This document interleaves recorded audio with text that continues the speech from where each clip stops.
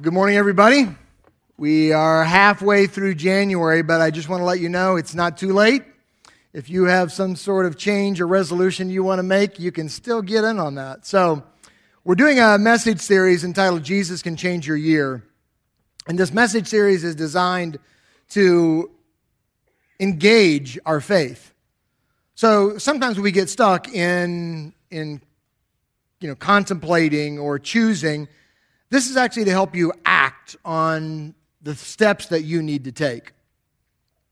So I have two boys, and there are two things that those boys absolutely do not want to describe their day or their week or their month, and especially not their year. And that is, they don't want to be lonely and they don't want to be bored. Now, here's the thing about that. I don't think that's just a boy thing. I don't think that's an age thing. I don't think it's an American thing. I think that's just a human thing, that we do not want to be lonely or bored. But I think the question is why is it that so many of us feel like we're stuck in feeling those things? I think that part of the reason that we sometimes feel stuck in being lonely and bored in our faith is because we have failed to engage. So, one of the things that we get stuck in is the idea of content consumption. And what I mean by that is we seem to be content with the process of hearing more, learning more, knowing more, but not actually acting on those things. Last week, we talked about the idea of engaging in meaningful relationships, and we used the story of Bartimaeus as the example, that Jesus healed his eyesight, but Jesus gave him so much more because Bartimaeus became a part of this group that was following Jesus. And this group gave him community. And there's a time when we have to intentionally choose to move from content consumption to living in community. Now, you can be here week after week and essentially consuming content, and that's not a bad thing. That's a great first step. The problem is when we get stuck there. Then content consumption becomes unhealthy and wrong for our faith. So what we're looking at today is we're looking at the other part of the equation, because relationships, meaningful relationships, as important as they are, is not the complete picture of what Jesus has called us to. Besides just living in community and having these meaningful relationships, Jesus also calls us to live for a cause that matters. Here at Westridge, we've made it a part of our mission to say that we want to help you have those meaningful relationships and that cause. We want to help you find your people, and we want to help you find your purpose.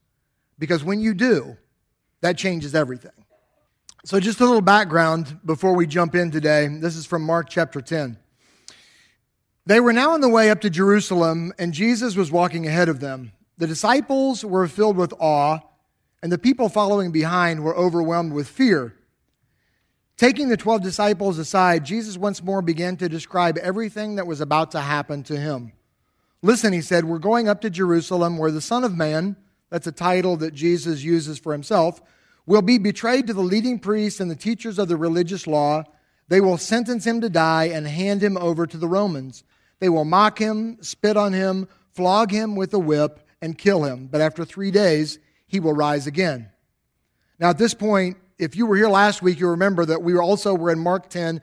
Jesus is on his final journey to Jerusalem where he's about to be crucified. And he stops to talk to his disciples about this. This is the third of 3 times that Jesus has explicitly described what's going to happen when they arrive in Jerusalem. He gives the who, what, when, where, and how very clearly to his disciples. He says, we're going to Jerusalem.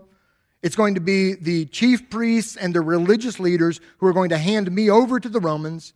They're going to sentence me, mock me, flog me, spit on me, all these things, and ultimately I'm going to die. So, in this part of the story,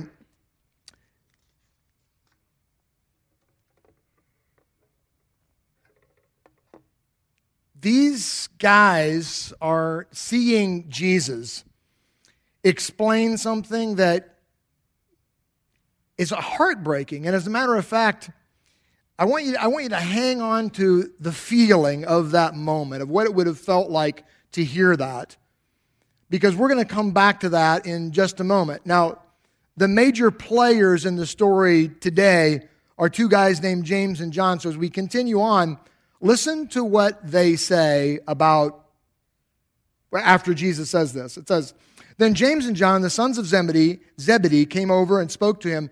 'Teacher,' they said, 'we want you to do us a favor.' 'What is your request?' he asked. They replied, 'When you sit on your glorious throne, we want to sit in places of honor next to you, one on your right and the other on your left.' But Jesus said to them, 'You don't know what you're asking. Are you able to drink from the bitter cup of suffering I am about to drink? Are you able to be baptized with the baptism of suffering I must be baptized with?' 'Oh, yes,' they replied, 'we are able.' Then Jesus told them, 'You will indeed drink from my bitter cup and be baptized with my baptism of suffering, but I have no right to say who will sit on my right or on my left. God has prepared those places for the ones he has chosen.' When the 10 other disciples heard what James and John had asked, they were indignant. So Jesus called them together and said, 'You know that the rulers of this world lord it over their people, and officials flaunt their authority over those under them. But among you, it will be different. Whoever wants to be a leader among you must be your servant, and whoever wants to be first among you must be the slave of everyone else. For even the Son of Man came not to be served, but to serve others and to give his life as a ransom for many.'" So as James and John come, keep in mind that these two brothers are two of the first ones who were chosen by Jesus to be a part of this group called disciples.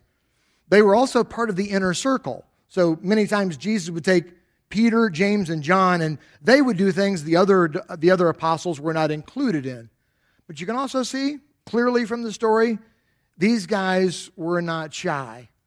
So don't miss the audacity and the callousness of this moment and what they have actually asked. And to picture that, here's what I want you to do.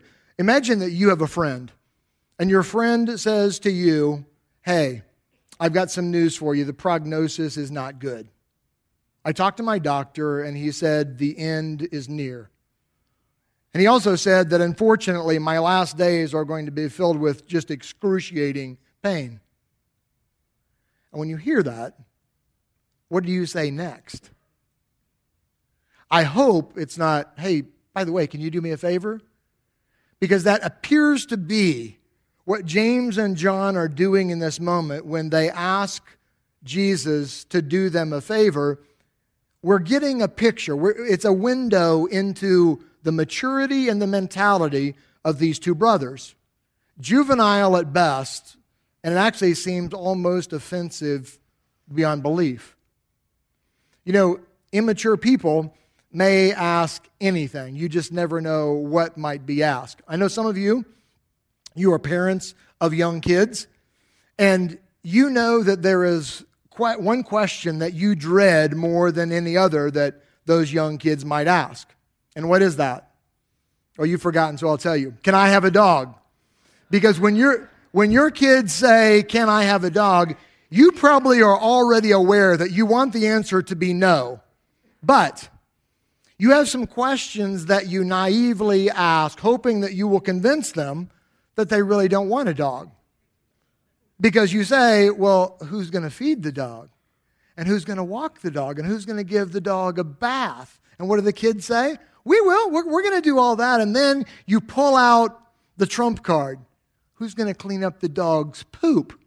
And the kids still say yes, and you hope you would convince them by asking some questions. You hope that you would convince them they don't even want a dog, but they don't fall for it. And ultimately, you just have to say, "No, it's not happening." It's like Jesus pulls a play from the unwritten parenting handbook because he has a question that I think we could consider very immature. He's been asked a question and he responds with some diplomacy and tact, and he tries to convince James and John with questions that they really don't want what they're asking for. And so he says, do you think you can drink the cup that I'm going to drink? And do you think that you can be baptized with the baptism that I'm going to be baptized with? And of course they say, yes, absolutely no problem. I don't think there's any question that James and John are extremely selfish in this moment.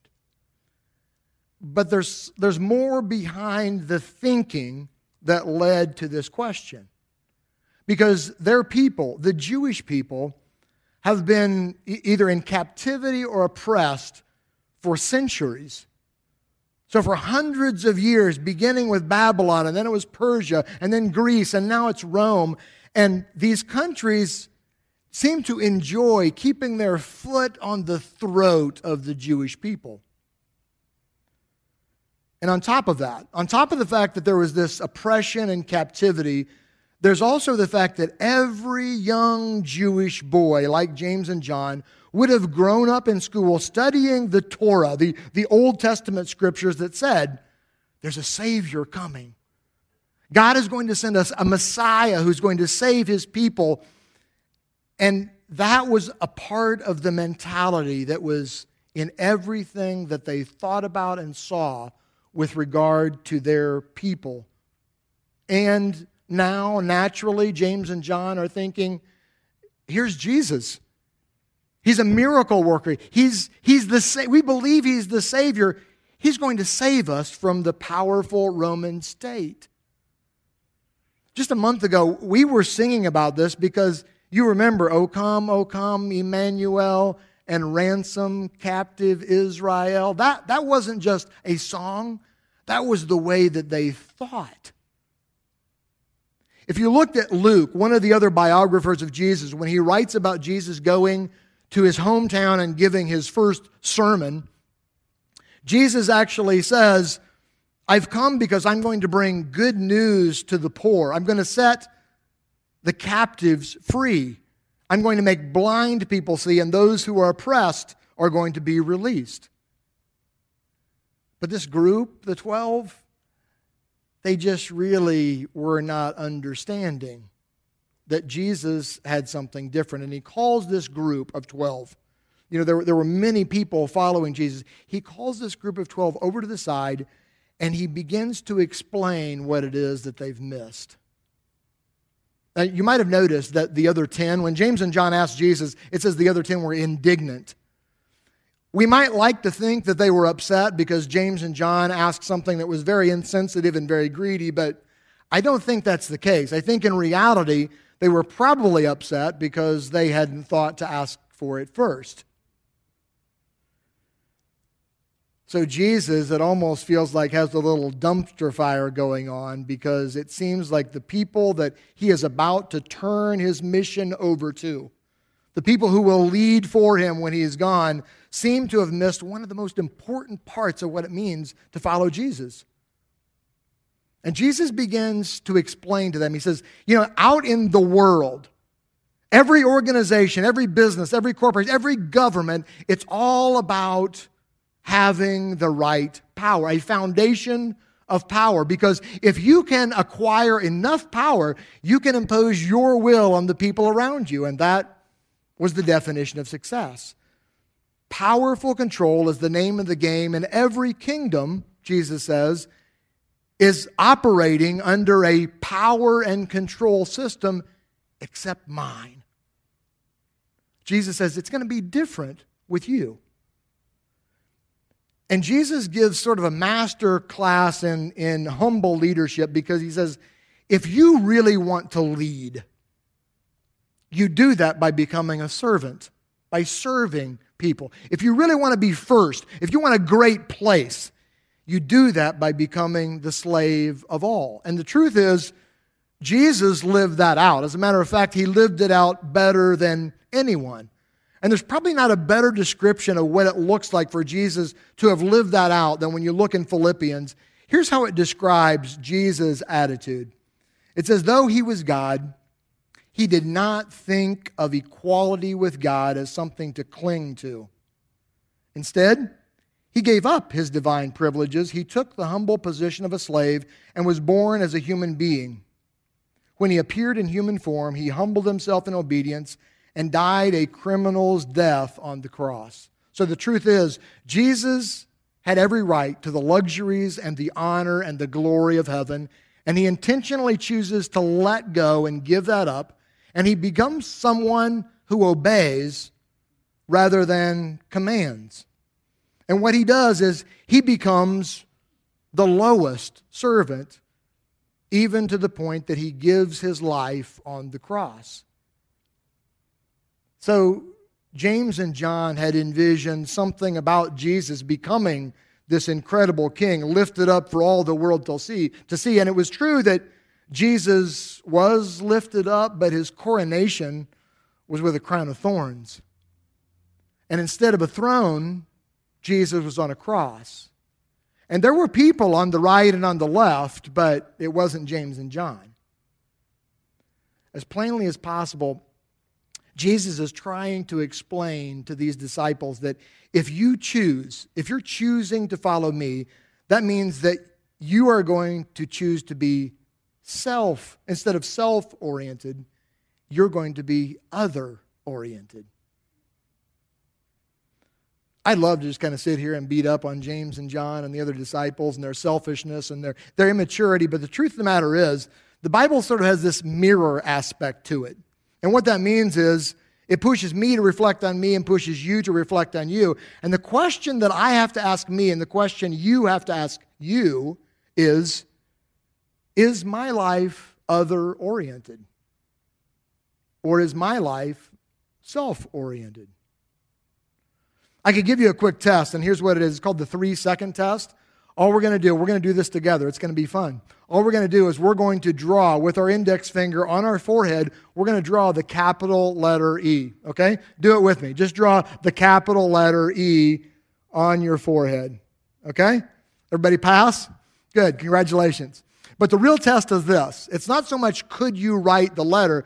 The real test is what direction were the 3 little lines going? Because essentially, if your 3 little lines went to the right, that meant that you oriented it to be read by you for your convenience. If your E had the little lines going to the left, you were thinking about others and you were writing it so it would be convenient for them to see it. Don't worry, I'm the only one that saw it. You're safe. But here's the thing. There were 2 psychology professors, Adam Galinsky and this guy named Maurice Schweitzer, who created this little test, and they said, by that simple 3-second test, you could tell if someone was more selfish or selfless. I don't know if that test really can give you the right answer, but I think there probably are some questions that we could ask to determine where we are on that spectrum. Let me just say this. I'm going to challenge you to ask your family these questions about you. Here we go. How am I at listening to other people? How am I at putting other people first? Am I controlling in my relationships with other people? Am I truly happy for other people when they do well? Good questions to think about where you are. And the reason I say ask family members is because they'll be brutally honest. And the reason that I say ask questions is because the right questions asked by the right people can be life-changing. So more than drawing a letter on your forehead, it might give some indication on where you are between self and others. How we see other people is truly right at the heart of this thing that we call faith. Many times we like to think of ourselves as being kind of individually connected to God, but the truth of the matter is God describes something very, very different about our relationship with Him. It's not quite as individual, maybe, as we'd like to think. When God describes this body, this community, this group that we call the church, He refers to it as a body. So when he's writing through the Apostle Paul in 1 Corinthians chapter 12, it shows this metaphor, this description of what we are as a body compared to the human body. Here's what it says. The human body has many parts, but the many parts make up one whole body. So it is with the body of Christ. Yes, the body has many different parts, not just one part. If the foot says, I'm not a part of the body because I'm not a hand, that does not make it any less a part of the body. And if the ear says, I'm not a part of the body because I'm not an eye, would that make it any less a part of the body? If the whole body were an eye, how would you hear? Or if the whole body were an ear, how would you smell anything?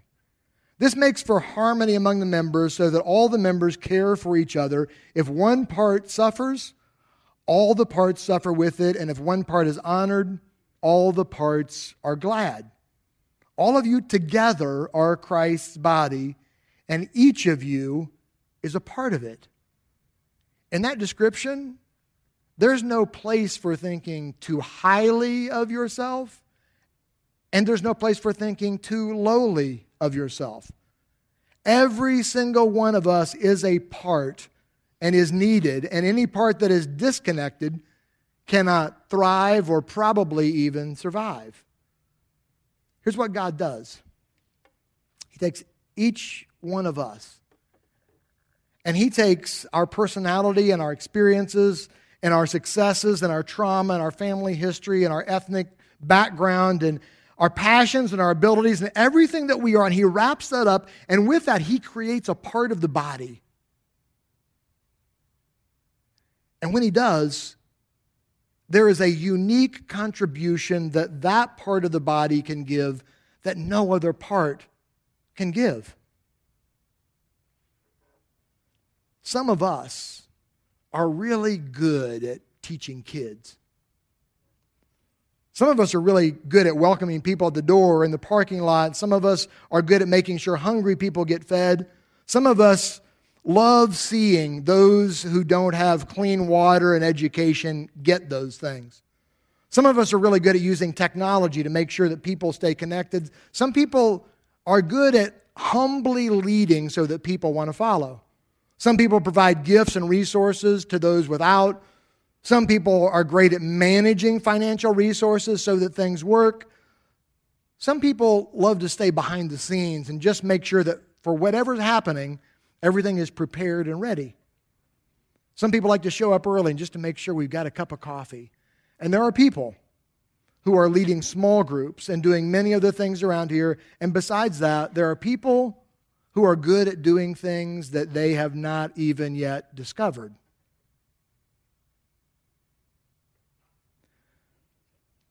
My grandpa Alexander had polio, and that was long before I knew him. So when he first had polio, the doctors told him, you're never going to walk again. Well, I don't know if it's just sheer determination, but soon he was walking with a walker, and then he walked with a cane. And by the time I knew him, my grandpa was walking without any kind of assistance. But there was one leg that was always just kind of dragging. It didn't feel like it was helping him walk. It was probably, if anything, maybe slowing him down. And when you think about the images of the human body and how each part is needed and necessary, I want to ask you if it's true that every single one of us, every single one, is created to be a part of this thing called the body that we normally call the church. The question is, what part do you play? What's your role in this body? And I believe that deep, deep down, you want to be a part of a body like this because I think that's the way God created us. He created us to have that desire to be able to be a part of something bigger than ourselves so that we could change the world. So the hard question that I have for you today, the hard question is this. If every part of this body was just as invested and functioned just like you, what kind of body would this be? I realize that question can sound a little heavy-handed, kind of clobbering people with guilt, and I don't mean it like that at all. Because it is true that if you're not invested, we're missing you, and we need you. But the other side is, you're missing us because you're missing out on the benefits of what it means to be a part of a body where you're cared for and loved. So there's a danger, and it's not just for James and John, but there's a danger in not having the right view of the part that we play. And the danger for some people, it's dangerous because they might think far too much of themselves and their role. And the truth is, the risk might very often be for someone who would stand on a stage and try to tell other people about how to live out their faith. It's a risk. It's a danger of maybe thinking a little too highly of yourself. But there's another side, another danger for others who might think that they can just slink into the background and never play a part and they won't be missed. I feel confident in saying that without investing yourself in this body or another body somewhere, that you will never be completely fulfilled in your life. And so I've got an invitation for you today. And here's what the invite is. Maybe not everybody here is really ready to take a step of engaging in serving other people. But if you've been considering that, if you've been considering it, but you're not quite convinced of what your role is or what you should do, we've got an opportunity coming up that lets you take kind of a half step. And it's actually called Half Step to Serving. It's going to be here on February 5th, where you can meet with some of our ministry leaders. They can tell you about their ministries. They can talk about different opportunities where you can engage. So on February 5th, after this 10:30 service, you're going to be invited into a 25-minute meeting, very short, just so that you can have the opportunity to take a half step and explore and see if you can find a place that you can let your gifts and your abilities be lived out. This church, I believe, is God's design to fulfill your inner desire for those meaningful relationships and a cause to live for. And when you have both, it's going to change your life.